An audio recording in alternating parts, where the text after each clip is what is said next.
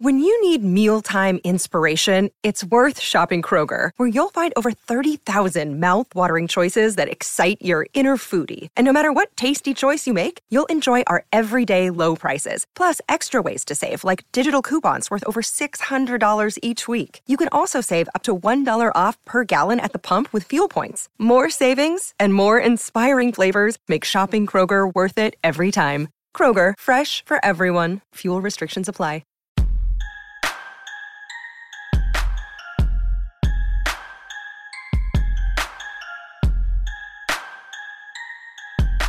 Hey everybody, it's Dan and welcome to our Wednesday edition of the Orange and Brown Talk podcast. Today, Mary Kay Cabot, Scott Patsko, and I are filling in the blanks. We asked our Football Insider subscribers to send us fill in the blank questions, and they did. So that's what we did. We filled in the blanks. It's like going back to school and taking a test, kind of without that anxiety of test taking. Okay, look, if you want to be a Football Insider subscriber, you want to be able to submit those questions to us. You got to go to cleveland.com/Browns. Click the blue banner at the top of the page to get all the info and get signed up. You get a daily newsletter delivered to your inbox. I wrote the one that was delivered today to your inbox, or what would have been delivered to you if you're a Football Insider subscriber. You can become one of our text subscribers as well. And also you get access to those exclusive stories at cleveland.com/Browns. So again, cleveland.com/Browns, the blue banner at the top of the page to get info and get signed up. Okay, fill in the blank time here on the Orange and Brown Talk podcast.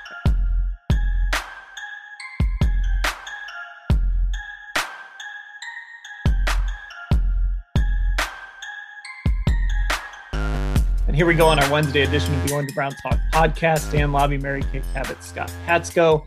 And we are going to do some fill in the blanks. Asked our Football Insider subscribers to send me some fill in the blanks.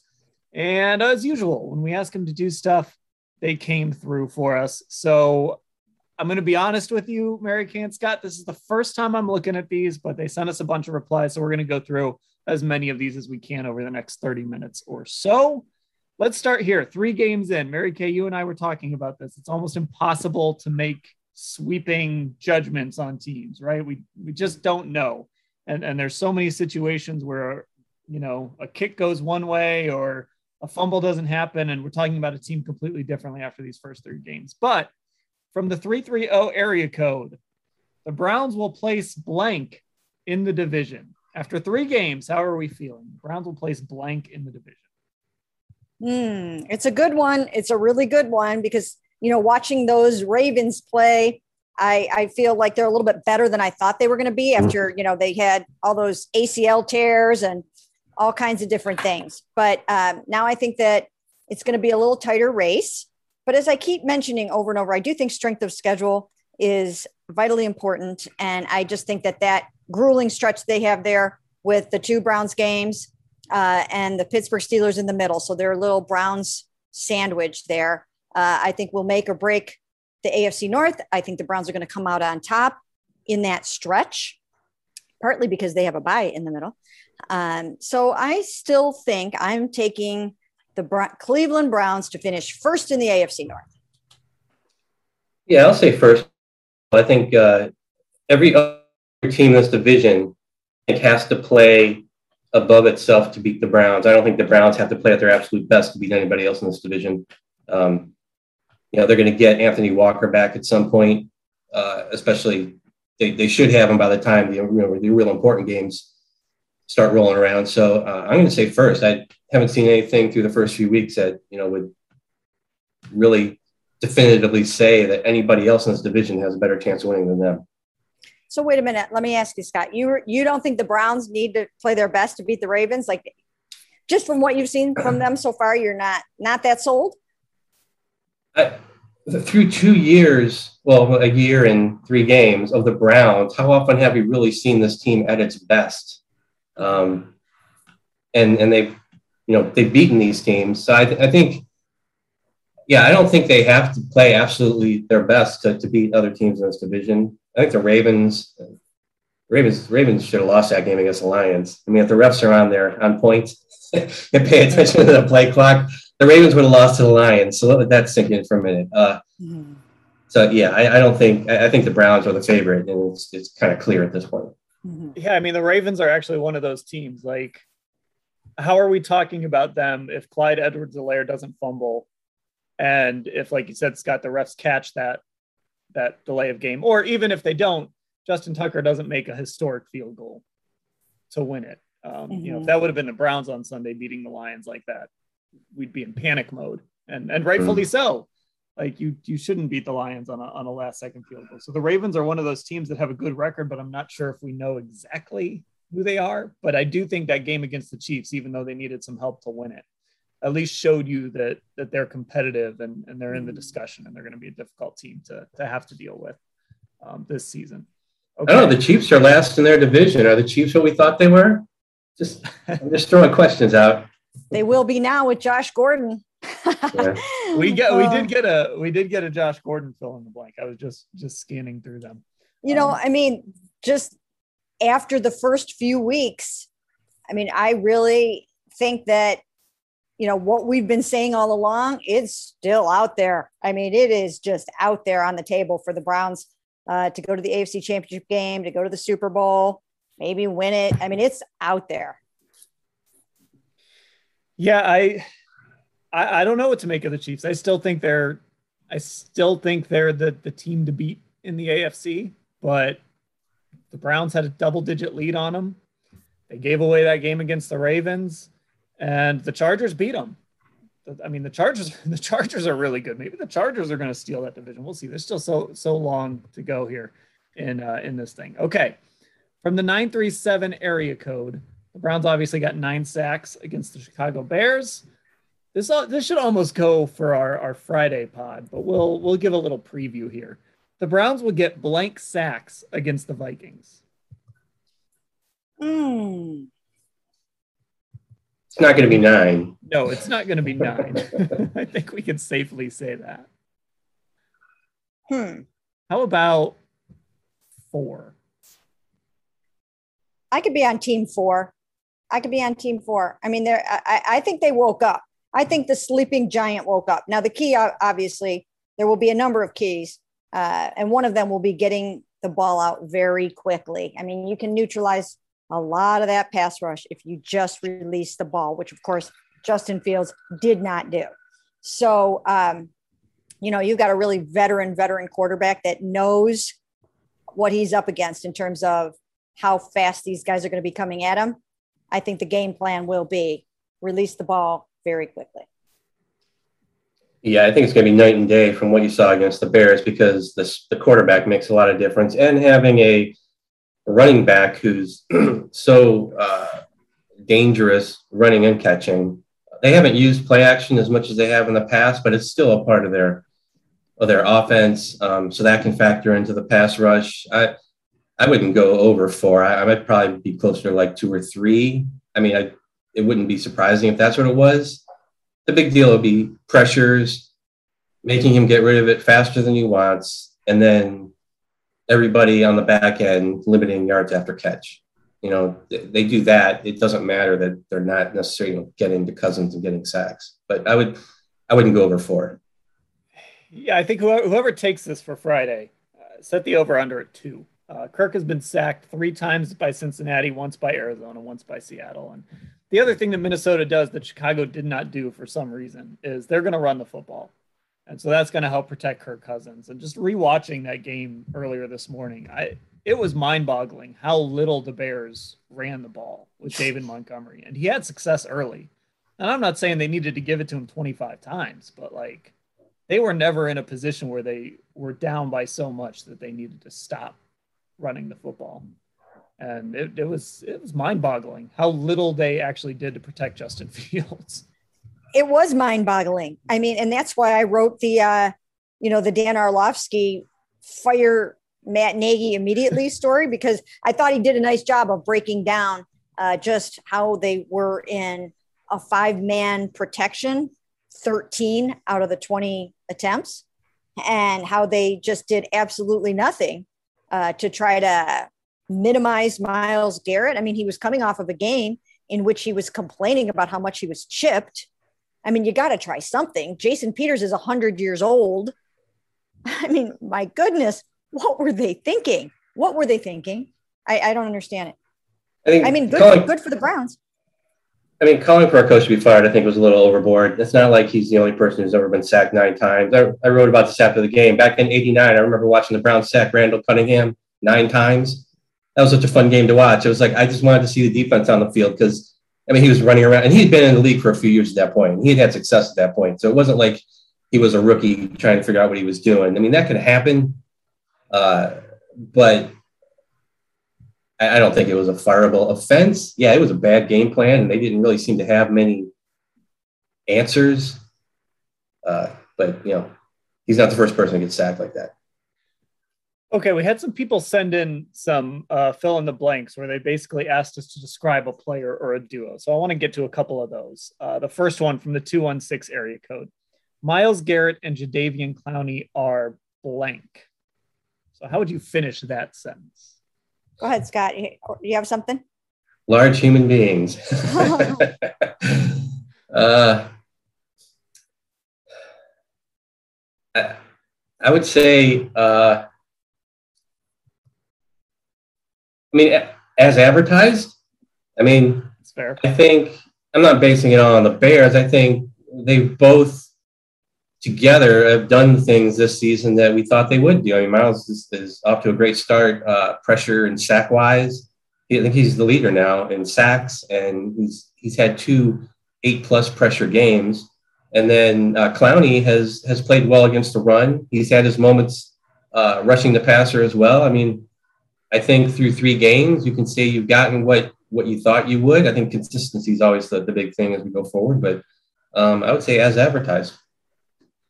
How about rush and crush? Remember those days? The Browns had rush and crush. I think they complement each other very well. The first few weeks, even though after 2 weeks, Jadeveon Clowney was ranked number 80th amongst edge rushers on Pro Football Focus, which I couldn't believe.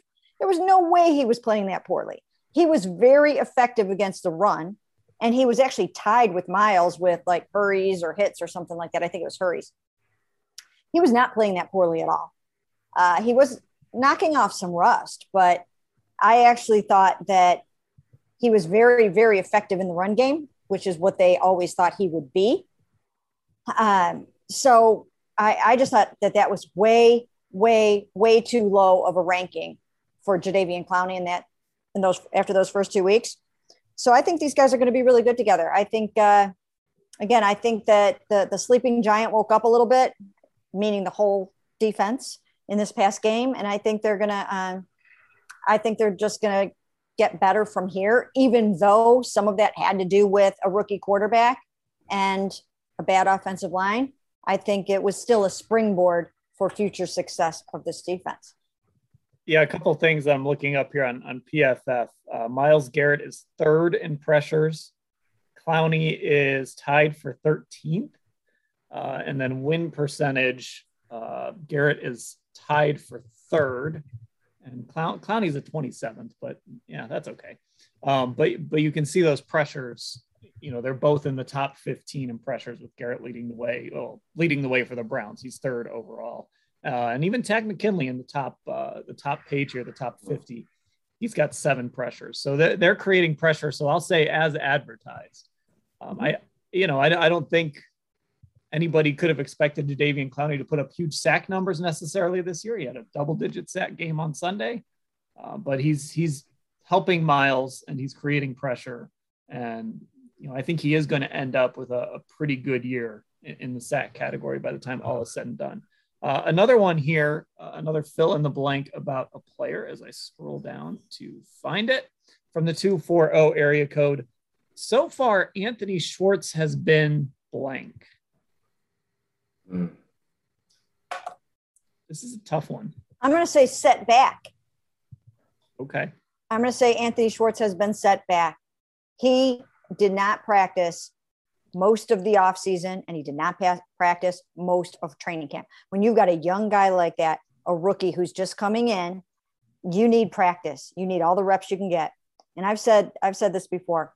I've seen even veteran players miss lots of training camp and struggle afterwards. You guys remember, maybe you don't, when Braylon Edwards caught 16 touchdown passes one year from Derek Anderson. The year after that, Dante Stallworth stepped on his foot with a cleat in training camp. right? Scott remembers. Horseplay, I think is what it was termed. Yes. And he missed most of training camp, and Braylon just was never himself the rest of that year. I think there's a lot to be said for training camp. It's when installation happens. It's when you rep it over and over and over again. It's when you can have some contact. It's when you can sometimes tackle to the ground or have a siren period. And I just think that Anthony Schwartz was due for a pretty decent sized role heading in. And I think that kind of put the kibosh on that a little bit. Now that Odell's back, you know, that takes some of those reps away. The first couple of weeks he had 30 and 31 or 31 and 30. And that was largely because they needed him to play some of those Odell roles. But now that Odell's back, and when Jarvis gets back, it might be a little difficult for Anthony Schwartz to get on the field. Yeah, I guess I'll fill in the blank with rookie. He's he's a rookie so far. I think that first game was fun to watch. I think I did winners and losers after this past game, and one of the losers was the Anthony Schwartz story, because it's just kind of everything that you thought was going to happen after that first game. Since then it's been 2 targets, no catches, and I think he's had about 30 snaps in his last 2 games. He had 28 against the Bears. So yeah, you're right. I mean, Odell coming back changes things for him, and Higgins becoming kind of the main slot guy against the Bears changes things. And, you know, he's a 3rd round pick. It's the crowded receiver room that we kind of thought it was at the beginning of the year, even though maybe it hasn't been totally what we expected. It's still, they have a lot of other options other than him. And this is a rookie year for him, and this is how it goes. Yeah, my 5 touchdowns for Anthony Schwartz aren't looking so very good right now. Yeah. There's still 14 games left. That's true.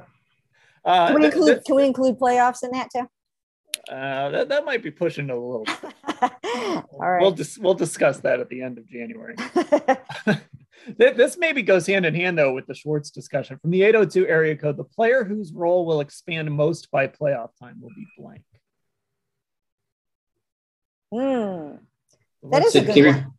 One more time. The player whose role will expand the most by playoff time will be blank. I think Demetric Felton is a candidate. That's a good one.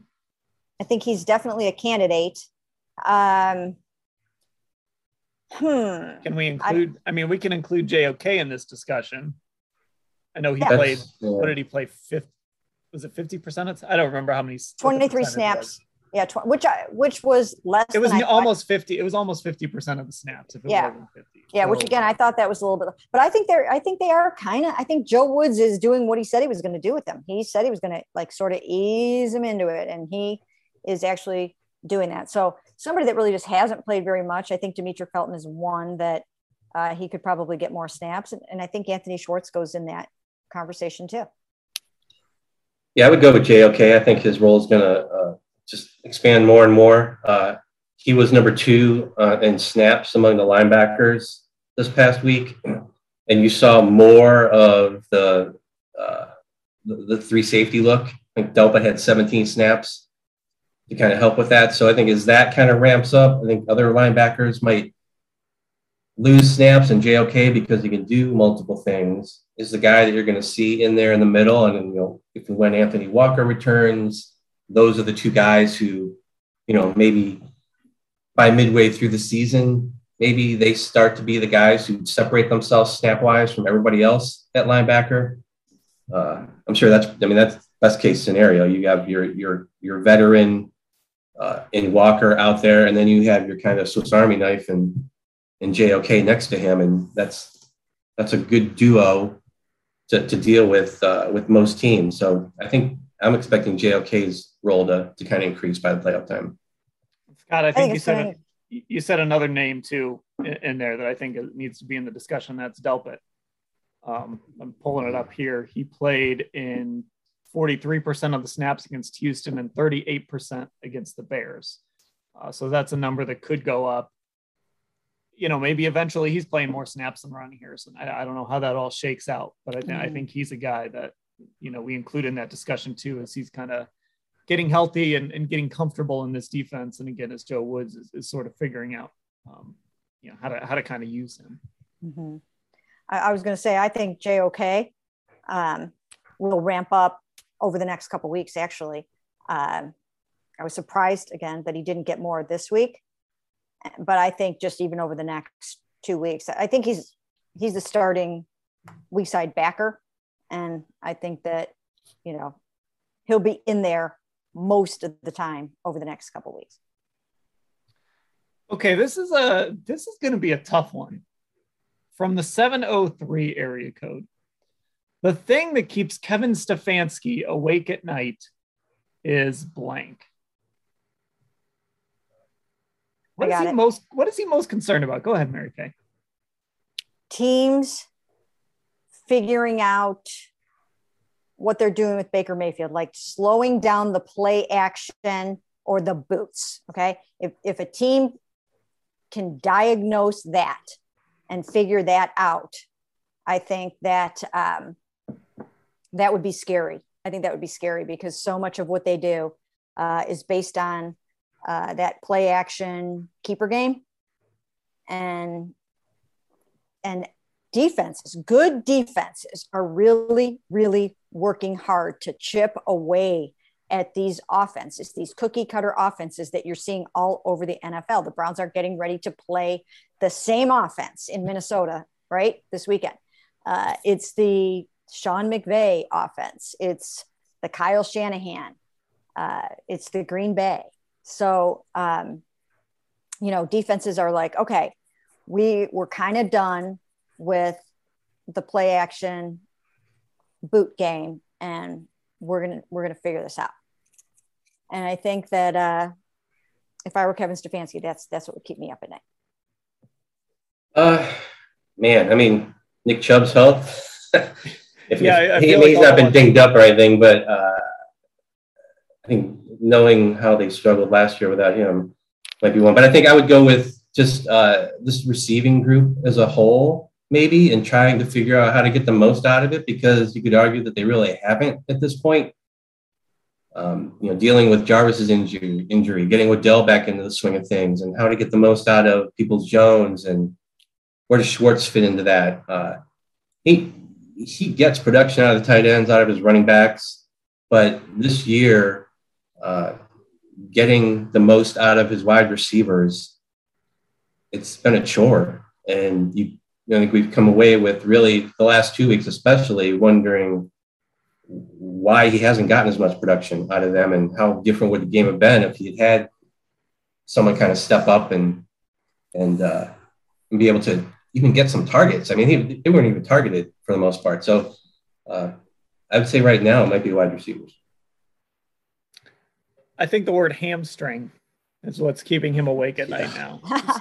Over and over again. Having somebody from the training staff walk into his office and say somebody's got a hamstring or something like that. I think that's probably the word that's keeping him up at night. And by the way, shout out to our texter here for referring to Kevin Stefanski as K-Steph. We're going to make that stick. We're going to make that stick. Whatever happened to Coach Ski? Oh, Coach Ski. Oh, wait, I've got another one. Can I? Okay. Honorary mention for Ellis, who couldn't be on with us today. COVID. Oh yeah, that's still positive COVID test. Still a nightmare, because you could have, for the vaccinated guys like Baker, he tests on a Monday usually, although they have a window. But I think that most of those guys would test on a Monday. So if you test positive on Monday, you have a really good chance of getting back onto the playing field by Sunday. But there are going to be some weeks where, they're playing a Thursday night game after a Sunday game. You know what I mean? So that I would say that would be something that would probably be keeping every single NFL coach awake at night this year. Yeah, I don't think it's as tenuous as it was. I mean, last year it really felt day to day. Like, yeah, you just never knew what was going to happen day to day. But that's still in the back of everyone's minds for sure. Yes. Yeah, that's a good one. All right, let's see here. There was one I really liked here, and I just need to find it. Here we go. Well, this wasn't the one I was looking for, but I like this one still. From the 330 area code, the Browns will leave Minnesota feeling blank. Relieved. Relieved. They're going to win a close game. And they're going to come away at 3-1. It will not have been easy. They're going to give them a good fight. They're going to give them a pretty good battle. Dalvin Cook might be back. They could run the ball well. Kirk Cousins is playing well. So I think they're going to win it, but they're going to come out of there and they're going to say, wow, we were lucky to get out of there. I mean, if you go by the first, what? I mean, this could end up being a shootout too, which is when you, those are the games that just wear you out and make you nervous. I think they're going to come away feeling a lot like they have last couple of weeks, where they're going to do enough to win, but there's still going to be things to work on.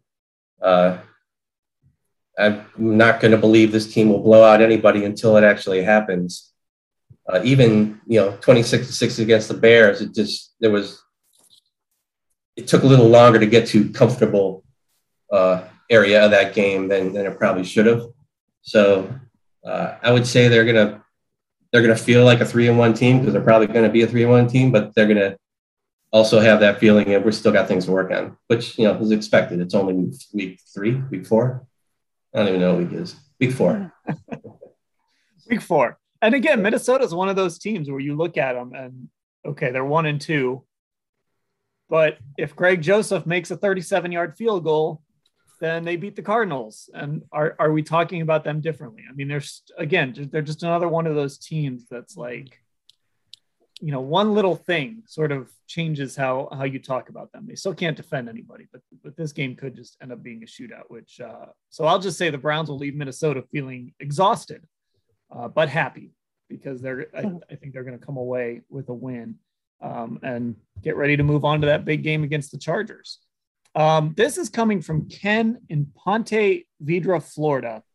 And so this is sort of relative. It just depends, I guess, what you each consider a big win for this team. But he's asking, the Browns' next big win will be against blank. Now, maybe it's this week. Maybe you think there's some other team down the road that you think will qualify as a big win. But the Browns' next big win will be against blank. They haven't had a big win yet this season, I guess. Is that what we're going with? Yeah, I think that's kind of what he's getting at, because they lost to the Chiefs and then they beat the Texans and Bears. So I think Chargers. I mean, they just beat the Chiefs. And the Chargers are for real. Justin Herbert's a good young quarterback. It's going to be a nice duel. And that's on the road. That's your second straight road game. I'm going Chargers there. I mean, they're going to be there. That's a team that you have to look at as contending for the playoffs, and somebody that you're going to have to worry about. I think that would be it. Yeah, the Chargers have the Raiders this week. They win that game, and they're both teams are coming into that week 4 or 3-1. That's going to be a huge game, and that would be a big win to go on the road, cross country, and do that. We don't want to say prime time against the Broncos a couple weeks after that. No, anybody from the Broncos? I'll say the Chargers. I think that's a good one. I mean, not any team, any win is big. They'll tell you the Vikings would be a big win for them, but I think nationally and the way people perceive the Browns, beating the Chargers on the road, if both are 3-1, that'll be big. Mm-hmm. I'm going to say the Cardinals, but that's pending how the Cardinals do in these next 2 weeks when they have to play at LA against the Rams and then they host San Francisco. So that could be a 3-2 team, or that could be a team that's like 4-1 with, a really good win in these next 2. But I'm going to say the Cardinals, just because since Doug is not here either today on the pod, he always likes to point out, if you think the Browns are going to lose, 5 or 6 games, you got to find them. And so I've sort of had that Chargers game circled as just a really difficult game for this football team. So I'm going to go 1 week past that one and say the Cardinals, who I think are a good team. And so that'll be the next kind of big win for this Browns team. All right, let me look through here and find a couple other good ones. Okay. I said there was a Josh Gordon question, so we'll just do this one real quickly. Mary Kay, you and I talked a little bit about Josh on Tuesday. From the 216 area code, Josh Gordon will play blank games for the Chiefs. That is a good one. I'm going to say 9. I think he's going to play 9 games. I don't know why I'm saying that. Is that going to take him to the end of the season? Is that like 9 games? Like he's not going to get suspended. He's not going to get released or something. It's going to be like 9 games and then the season's over, or how do those 9 games work in your head?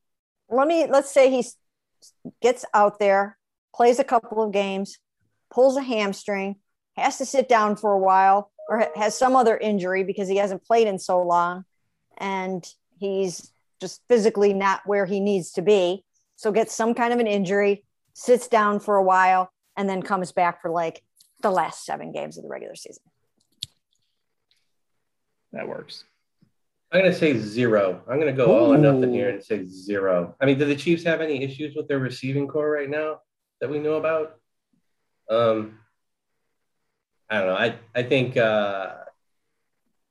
you put him on the practice squad. It's going to take a while to get him up to speed. I mean, when was the last time he actually played in an NFL game? So I'll say 0.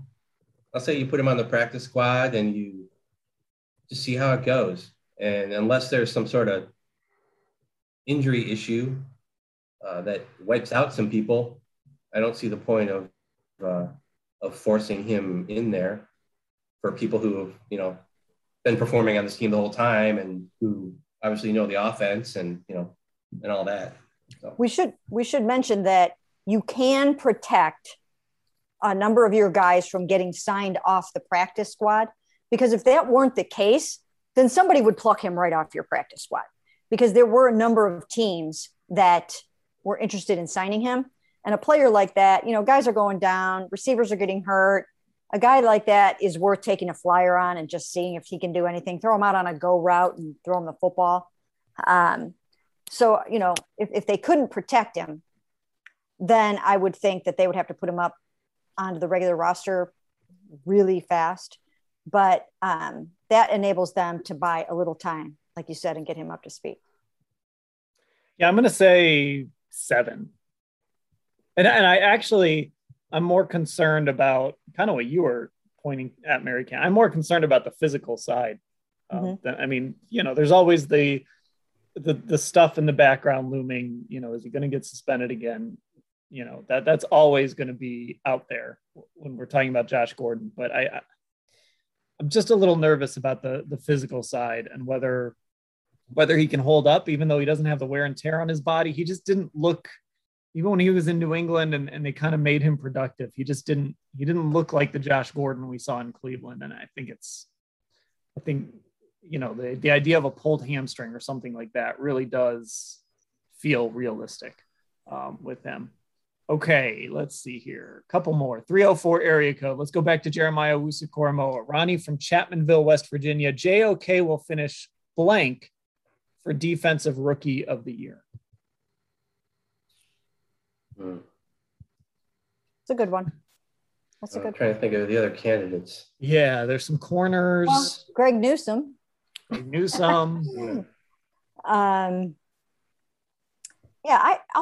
say 3rd. I think he'll finish 3rd. I'm going to play it safe. I'm going to say he will finish with votes for Defensive Rookie of the Year. I like it. I'm looking through here and just pulling up some names. So there's J.C. Horn, who just got hurt. Patrick Surtain, the second. I'm just looking at some first round guys. Micah Parsons. Mm-hmm. That's a guy who could win it. Plays for the Cowboys. Is playing really well. Zaven Collins with Arizona. Jamin Davis with Washington. Just some other names here. There were some, we mentioned Newsome, of course. And then, the Bills are getting some production out of Gregory Rousseau. So maybe that's a guy, but this is, if JOK finishes the season with some sacks, I don't know, maybe 7 or 8 is probably a really high number, but that's, I guess, what he would need to do, and sort of has those flash plays. He could certainly put himself in the discussion. So I think third is actually the sweet spot right now, without really seeing him fully unleashed just yet. I think that's probably a good place to put him in the Rookie of the Year voting. So let me see if I can get one. Go ahead. JOK and Newsome are probably they're locks to make the all-rookie team, so they should get that. But yeah, I'm not sure about the actual top of the heap. I think the lights are going to come on for JOK at a certain point, and then it's just going to be go time. I think the fact that he missed the first 5 days of training camp and then missed another 4 days with the weightlifting accident and the gash in his forehead, 9 training camp practices is a lot for a rookie to miss. And you do have to have some catch up time after that. So I think the lights are going to come on one of these days fairly soon. And once they do, I think he's going to be off to the races, and his athleticism will be able to take over, and he won't be thinking as much.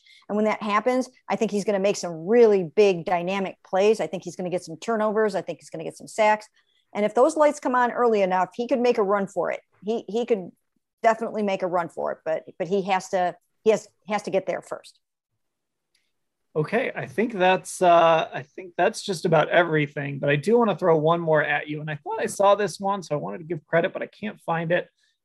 We're going back to, we talked about how the Browns will feel after this game on Sunday. We're going to continue down this emotions podcast here, our spinoff. The Minnesota Vikings will feel blank after Sunday's game. Sore. Oh my gosh. You got to stretch. You got to stretch properly so you're not too sore.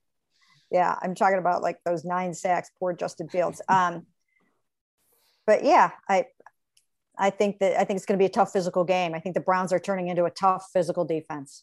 And so that's where I'm going with that. I think that they're going to make things hard on offenses this year from a physical standpoint. I don't know, a sense of longing, a sense of loss watching Kevin Stefanski coach the Browns. Wishing he was still calling plays for them, maybe.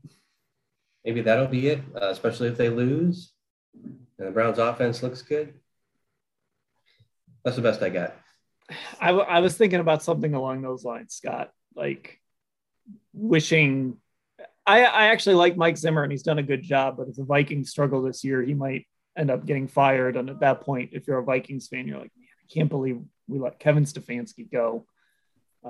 It happens, but yeah, I think it's probably something Kevin Stefanski related. By the way, real quick, do you guys believe that Kevin Stefanski sees this as just another game? You know what? I think once again, the answer is like somewhere in the middle. I think he does a tremendous job of controlling his emotions, and he is really, truly a flatliner, and he is unflappable.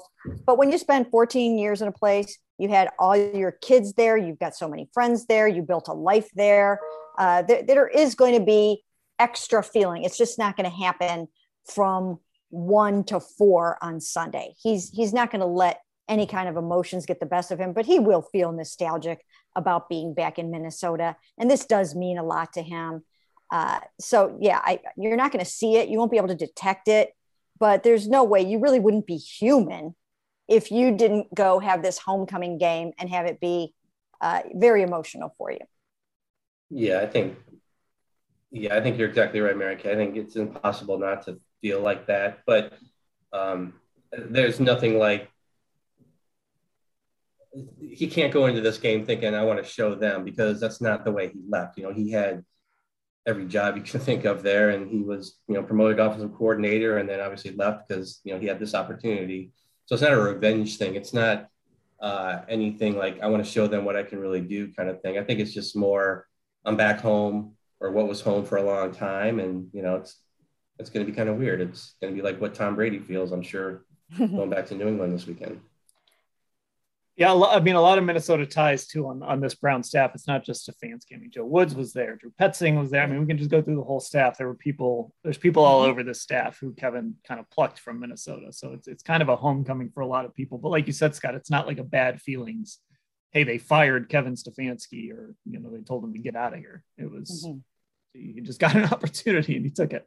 All right, that'll do it for this edition of the Orange and Brown Talk podcast. Stick with us all week as we'll be with you with our prediction pod. Got to watch the tape coming up as well this week, and then our post game pod after the Vikings game. For Scott and Mary Kay, I'm Dan. Thanks for listening.